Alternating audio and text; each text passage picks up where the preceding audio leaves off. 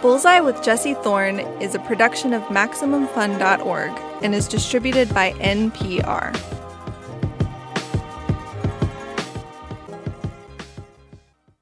I'm Jesse Thorne. It's Bullseye.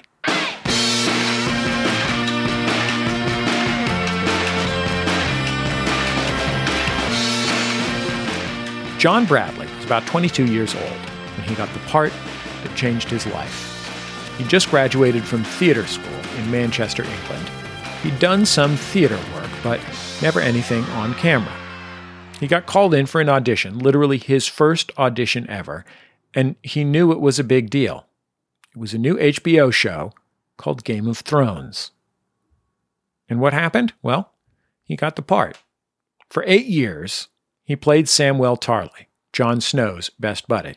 In the beginning, it's clear that Sam isn't cut out for the world of Game of Thrones. He's not a natural warrior. He's big and kind of soft. He's smart, but not especially cunning. He's nice, but maybe a little goofy. And on any other show, you can pretty much guess his character's trajectory. Maybe he stays a bumbling comic sidekick, or maybe he gets killed off tragically, or maybe he transforms and finds the warrior inside him and learns to use an axe or whatever. On Game of Thrones, none of that happens. The things Samwell was bullied for, his kindness, his empathy, his bookishness, they turn out to be assets, not liabilities. Samwell became one of the show's most beloved characters, and improbably one of the few who made it to the series finale alive. And I mean, I'm sorry that I spoiled that, but the show ended 2 years ago. Get your act together. I talked with John in 2019, right as all of that was happening. What's he been up to since then? Working! He's starring in the brand new blockbuster disaster flick Moonfall, alongside Patrick Wilson and Halle Berry. In Moonfall, the moon literally falls towards the earth, which is a pretty straightforward premise. Anyway, let's kick off my conversation with John with a clip from Game of Thrones. This comes from the very end of the show's bloody and harrowing run. All the great houses in the land are meeting to figure out the future of Westeros, and finally, at long last, Sam has earned the respect of his peers. Or something close to it, at least. We represent all the great houses, but whoever we choose, they won't just rule over lords and ladies. Maybe the decision about what's best for everyone should be left to, well, everyone.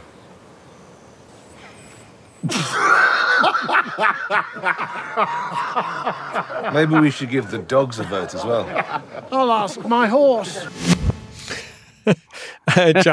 John Bradley, welcome to Bullseye. It's really nice to have you on the show. It's great to be here. Thanks so much. What an extraordinary achievement to be a part of, and congratulations on bringing it home. Thank you. Yeah, it feels very strange to be one of the kind of very few people who've been in every single season of this show. There's only a handful of us left, and to have been in every single one of the 8 seasons, it's a rare and very great privilege. Your ticket is punched for life now, John. I have a friend. I have a friend whose father-in-law was on Star Trek. Oh yeah, and the original Star Trek. And so since 1965 or 1968 or whenever it was that Star Trek ran, he and the other main cast members of Star Trek have just had their lives conjoined. It's like those, like, your 6 best high school girlfriends that you, every 5 years when somebody turns 30, you all go on a vacation together.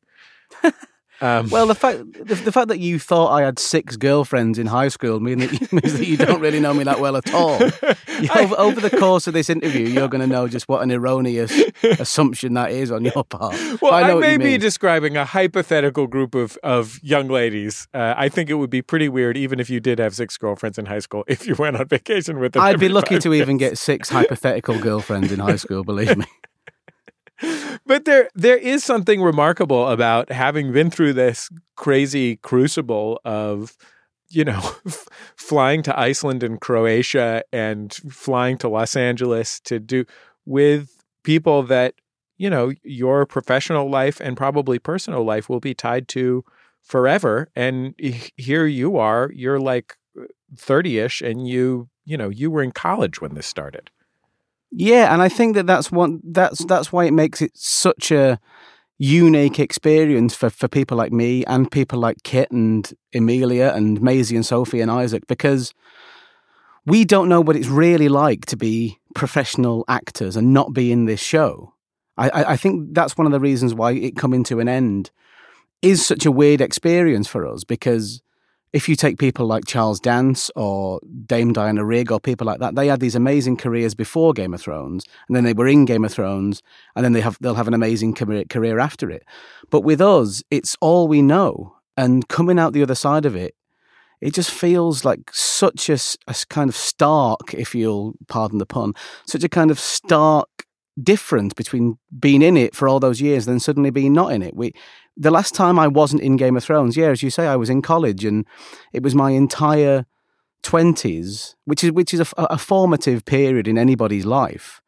But to have your 20s associated with this amazing experience and these amazing people and the friends that you've made that will be your friends for life, but to suddenly be without it, it feels like a real separation's happened, and it almost feels like you're kind of starting again. It feels like you slipped into some kind of wormhole of the show, and now you've come out of it, and you have to get used to what life is like without it again, and that's going to be really weird. Has it already been weird? Do you know what? It's been weird, and it's been weird in ways that come as a complete surprise. Now, for example, just before we started this, when I was on my way to the studio to record this, I had a look at your Twitter feed, and it said, you know, if you've got any questions for John, who played Samwell Tarly on Game of Thrones, and moments like that where you think, oh my God, I played him. It's already in the past tense. That's one of the weird things. For kind of 8 years, I've been the man who plays Samwell Tarly, and then since Sunday, the tense has completely changed, and I'm suddenly the man who played him, and it's in the past, and you can only look back on it as something that's in the past tense and isn't of this moment. It's consigned to history now. And you can think about it in big all-consuming, big kind of cosmic ways, if you like, when you talk about how time is passing and over the course of a lifetime and transitions that happen in your life. But sometimes it's little tiny things like that and little tiny quirks of language that you're really just not used to that can really bring it on home. And yeah, I think that we're going to be having to get used to that for a while. But it's only kind of 3 or 4 days since it's been over. It's been over for us as a kind of everyday experience for over a year now. I wrapped in almost to the day in a year ago in 2018, the middle of May. That was just one stage in a very, very long goodbye. And I've been trying to defer feeling the emotion of this goodbye, because I thought, well, I've wrapped on it, but we've not been on the air yet, so I don't really have to think about it being over until we've been on the air. And then even up to last week when I was thinking, well, okay, we've shown 5 episodes of the final season, but I'm not going to think about it being over just yet because we still have 1 episode to go. It's only when that episode's been on that I really have to confront the idea that this thing is finished. And that was Sunday night / Monday. And it's just been a very, very weird few days. But you just hope that in your career and in your life, you just do things that bring you the same level of fulfillment, and you forge, you know, the same kind of intense friendships, and you become part of other kind of family units that match it in terms of the affection that you have for each other and the professional respect you have for each other. But that's all in the future. I don't really have any of that yet. All I'm left with now is memories of a really wonderful and special time. And of course, the friendships that I made with Kit Harington and Hannah Murray and Emilia Clarke and all of these people that have become such an important part of a very formative time of my life, I'm going to have them going forward. But the reason for us all to be friends and the structure that brought us all together, that's kind of gone. And that's going to take a bit of adjusting to. But I think that the people were always what I was going to miss the most. And as long as you miss the people, you're kind of happy because you're in charge of how big a part they play in your life going forward. But yeah, the show, that's a piece of not only our history, but a piece of kind of entertainment history. And it's only ever going to be looked back on from now on, which is very odd. As I was watching the show's finale and knowing that I was going to be interviewing you in a few days, I imagined you like 20 minutes after the show ended texting maybe Jim Broadbent a text that says like, what is being an actor? Yeah, completely. That's almost how you feel. You want some kind of guidance from somebody that it's actually going to be okay. And I ended up watching the final episode in a screening room in London with Emilia Clarke and some of her friends and Jacob Anderson, who plays Grey Worm. I hadn't planned on watching it with anybody. I planned on watching it with my girlfriend, but in terms of getting together with people from the show, I didn't think that was going to happen. And that was organised at the very last minute. And I think it was a really good way to do it in the end. Not just because we were watching it on a big screen and with other people, which I think is an unbeatable way to watch a piece of entertainment, but also because there were people there who know how I'm feeling, especially Emilia, because Emilia's been on it ever since season 1, the same way I have. And she's probably going through a lot of those feelings that I'm feeling about saying goodbye to it. So just to have her there, we didn't talk about it. We didn't dissect it afterwards and have a heart-to-heart about it. We just kind of knew implicitly that we were both feeling the same way.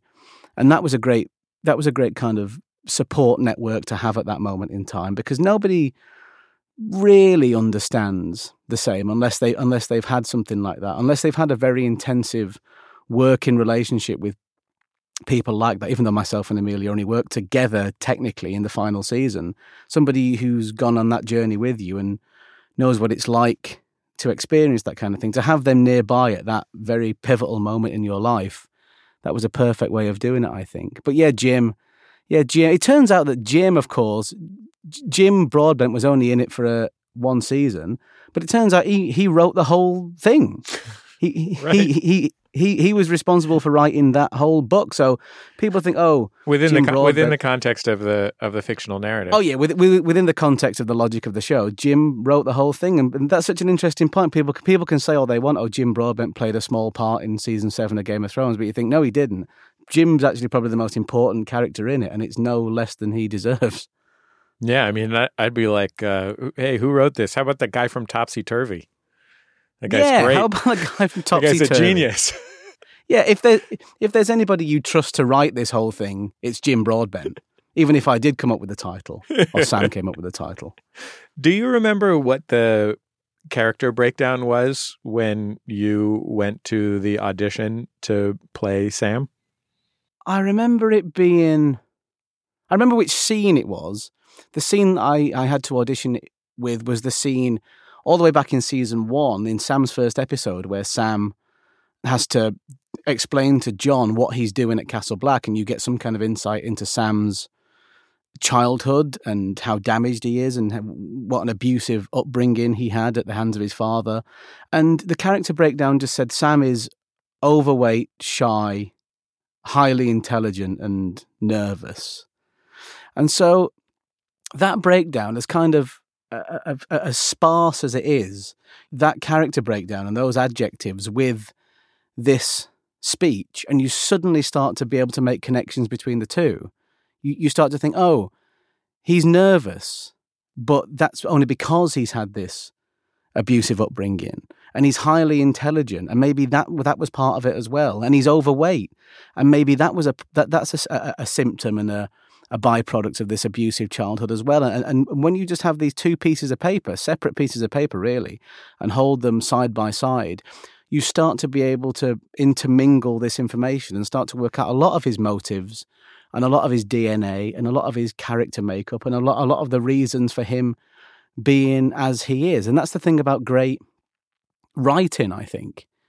Great writing, as that monologue was all the way back in season 1, you don't need an awful lot of information to be able to figure a character out as an actor. It's almost like a kind of musical score, even though I don't read music. All the clues are there if you think about it properly, and if you commit enough mental energy to it, you should be able to figure out all of these notes and figure out how to play it and figure out the clues for what's hiding behind these words and what's hiding behind these motivations that this character is displaying. So yeah, that was it. Yeah, overweight, highly intelligent, shy, and nervous. Combined with that speech, it's just all you need to know about Samwell Tarly. Especially all you need to know about Samwell Tarly when we first meet him. The journey that he goes on, maybe some of those scars definitely heal, and he does develop, and he does, draw a veil over some of those quite apparent character traits that he exhibits early on. But when you first meet him, that speech and that description is kind of all you need to know about where he is psychologically, emotionally, and spiritually at that point. More with John Bradley when we come back from a quick break. In just a bit, Bullseye fans on Twitter also have questions for him, and I promise they are nice questions. It's Bullseye from MaximumFun.org and NPR.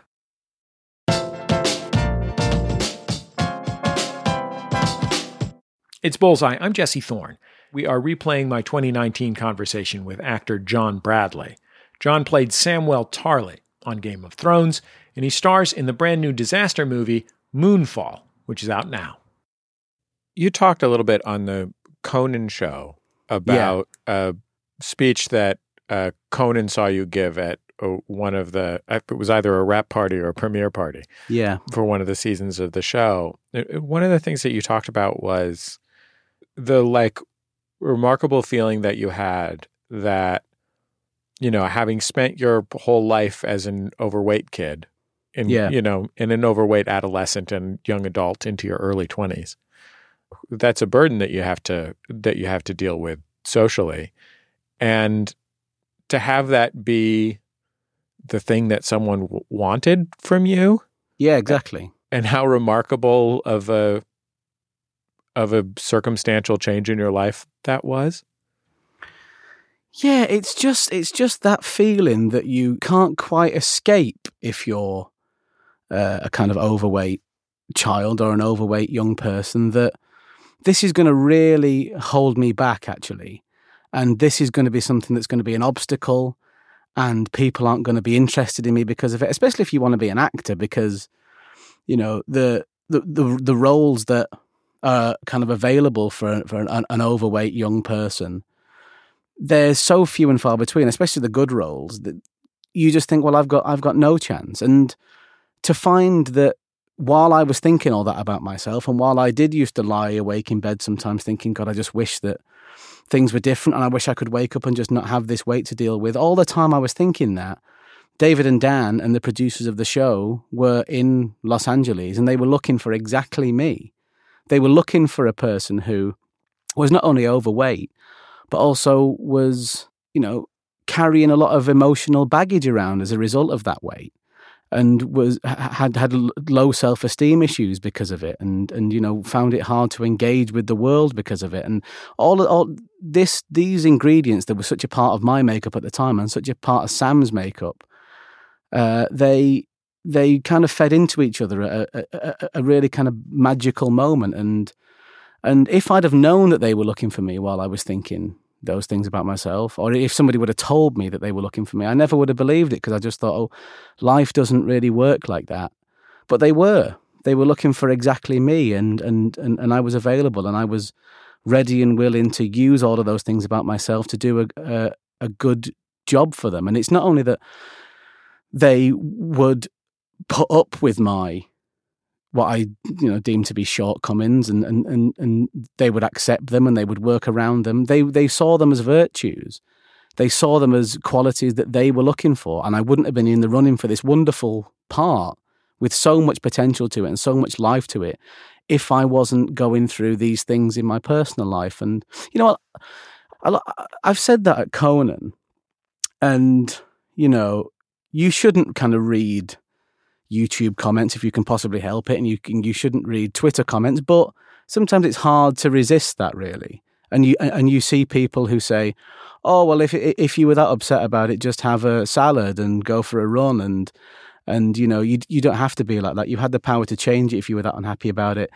But that's probably a lot of thin people talking, and a lot of the time, it's not just about greed, and it's not just about not wanting to go for a run or, preferring cake to salad. It's not just about that. You can't necessarily make these perfectly rational, informed decisions about that because overeating and the emotional crutch that comes with overeating is just a symptom of some kind of deep, not necessarily conscious unhappiness, because I thought I thought at the time, and I still do think that I was quite a happy person day to day, and I had a lovely family and I had great friends around me, but there's something inside you that you consider to be empty and you consider to be a blank that needs to be filled in, and you struggle for a way of filling that and giving yourself little moments of happiness along the way and little tiny things just to distract you from that feeling, and little tiny nice moments in your day that can make you feel better. And food is one way of doing that. And other people do it with drink. I didn't drink. I still don't really. And I'd never done drugs either. So people find different ways of filling these things. And mine was food. And I wasn't necessarily enjoying myself, and I wasn't necessarily enjoying that lifestyle. But when it symbolizes something, and you use it as a way of treating something about yourself that you're not happy with, it's not just as simple as why don't you wake up tomorrow and have a salad and go for a run. It's just something that's more ingrained in you like that, and it just takes a while to kind of break that habit. But all of this at the time was stuff that Sam was probably going through as a nervous, overweight child, and I was going through as well. And sometimes the stars are just aligned your way. And sometimes you just get the breaks, and that was the big break, and that was the moment that I thought somebody must have been looking down on me and smiling.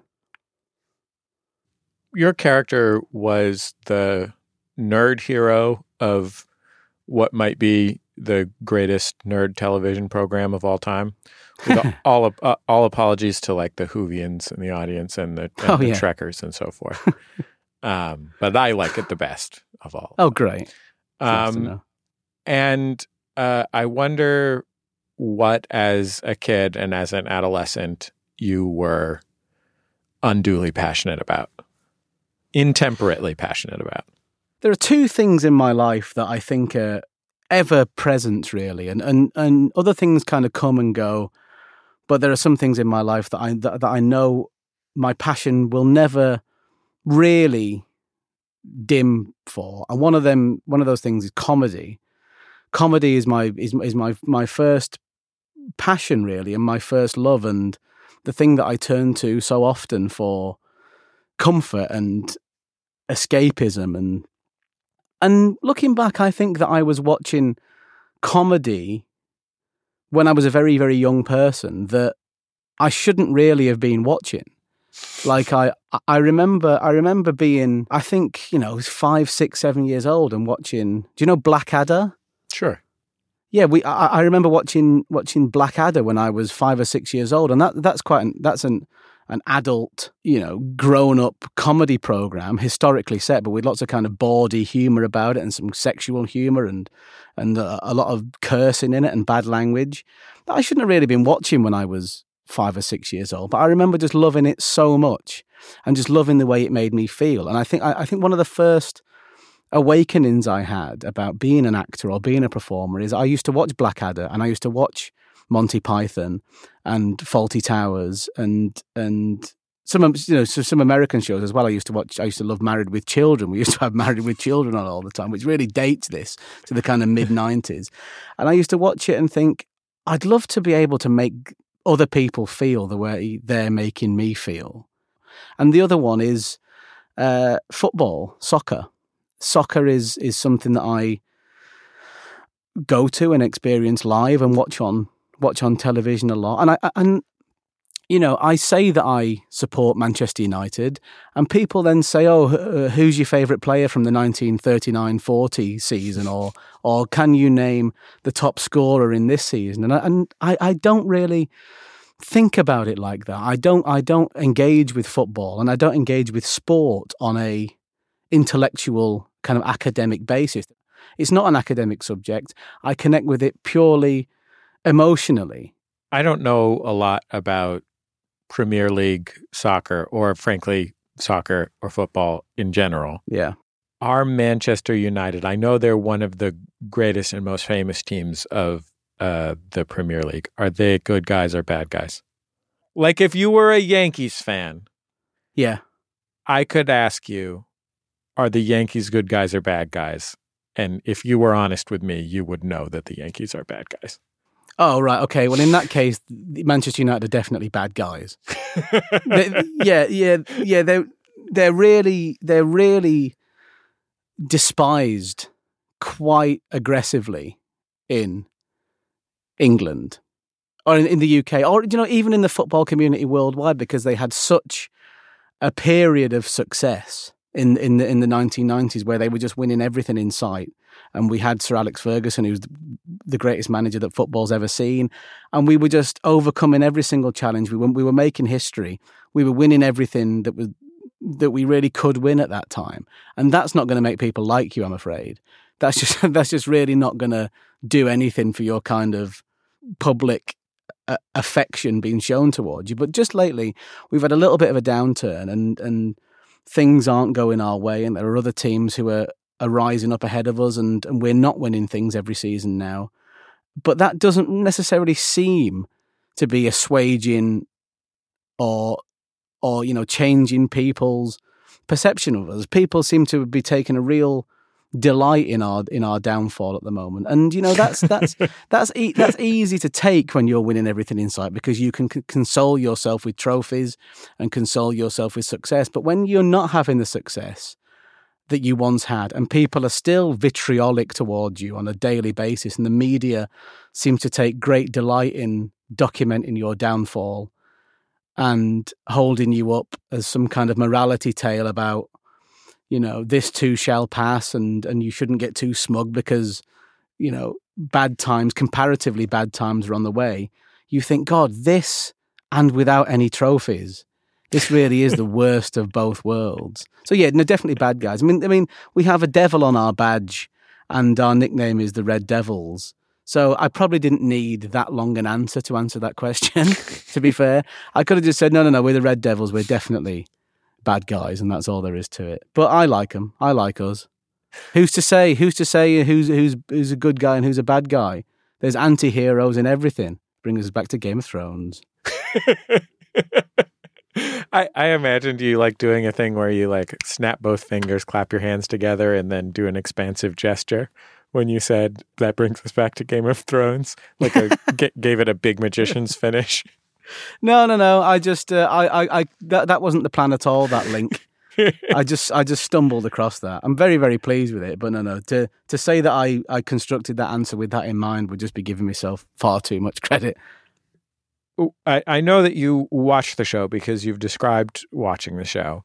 Yeah. And I think it's a pretty good show to watch when it comes to shows that you're on, because even the biggest stars of the show are on screen 15% of the time. True, yeah.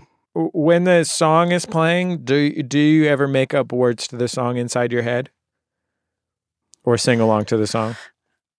No, it's such a weird kind of Pavlovian reaction that I have to that theme now, because I can't listen to that music without associating it with a certain kind of nerves that I'm going to be in this show and I'm going to be judged on my performance in this show. And at some point, I'm going to pop up in this show and do acting in it. And the world's going to see me doing acting in this show. And that always starts with the music. Like I think I just associate the music now with being in screening rooms. Like we did our premiere in New York this year. We've done them in LA in the past. And you sit in big auditoriums and auditoria with thousands of people or hundreds of people who are going to watch this episode. And when the music starts, the entire audience erupts into some kind of frenzy of excitement. And every time they do that, and every time they scream and shout and they applaud when they hear the start of that music,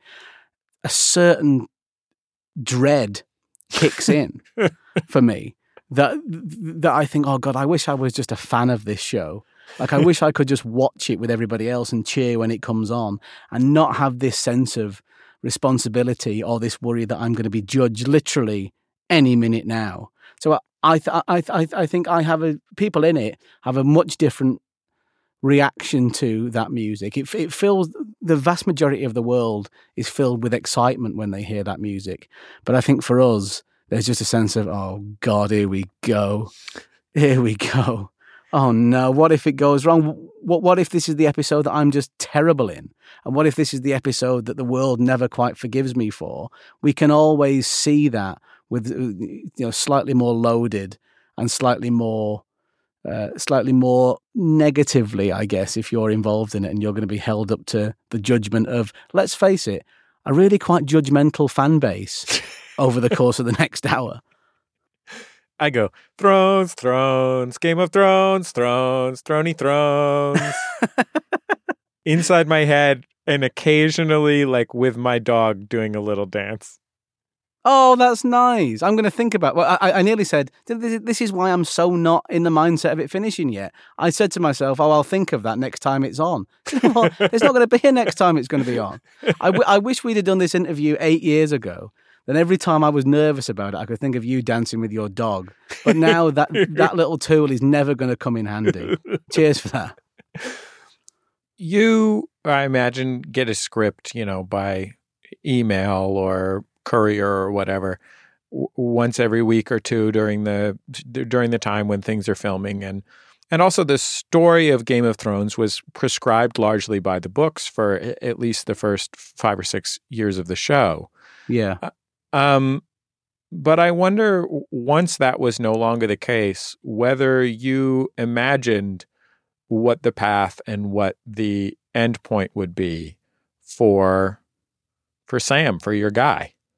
Well, I think I was kind of on a similar way of thinking to a lot of the viewers, in so much as you after a while, if you've been exposed to enough film and TV, you start to know the form and structure of it, and you start to recognize some of the kind of flags that you see sometimes, which can give you clues as to how things are going to end. For example, if you get somebody who is softer than most and is likable and isn't tough and kind of is some sort of emotional centerpiece to the series and has a good heart, you can be forgiven for thinking, if you've watched enough film and TV in your lifetime, that, oh, he's clearly going to die for emotional manipulation, because you've seen it in so many films. You've seen the good guy die, halfway through a film, and then that gives the hero the impetus that he needs to carry on, and he kind of fights for the memory of the good guy that's died. You've seen that so many times, and you've seen that, you kind of get used to that cliche over time. So a lot of people could be forgiven for thinking, like I kind of was, at some point in the last 2 seasons, Sam's going to die, Jon Snow's going to see that, and then that's just going to kind of empower and galvanize Jon Snow to go forward and exact his revenge for the death of Sam or something. And I think that to give Sam a happy ending and to make Sam be one of the very few people that actually survives over the course of these entire 8 seasons, sometimes completely against all odds, and sometimes coming back from situations that you just can't imagine him ever surviving. If you take the Battle of Winterfell, where he's just been besieged by White Walkers and he sometimes has to try and fight them off, that isn't a situation that you'd expect Samwell Tarly to survive. And I think in shows that are kind of much more prescribed and much less bold and much less brave and relying more heavily on cliche, Sam would have died in those moments.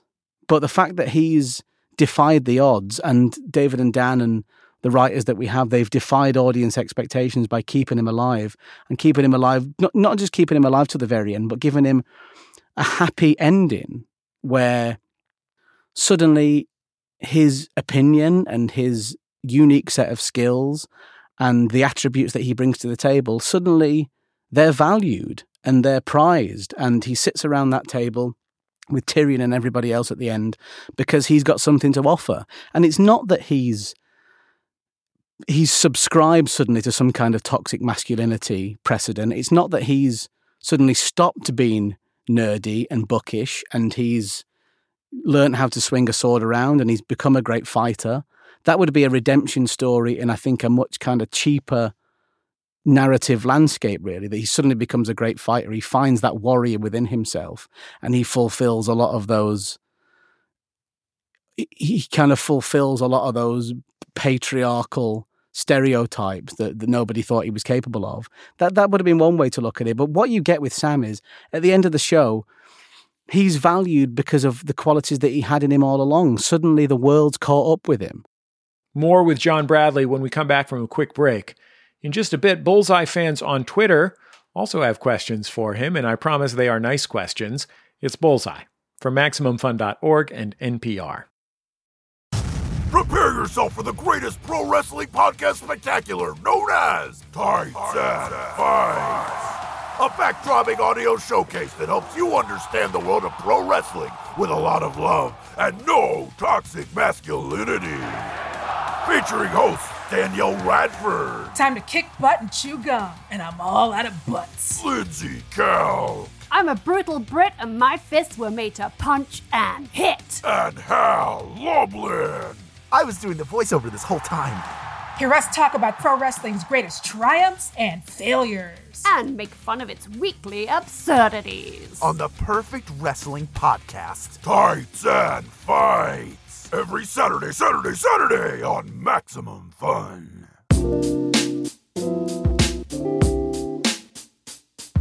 It's Bullseye. I'm Jesse Thorne.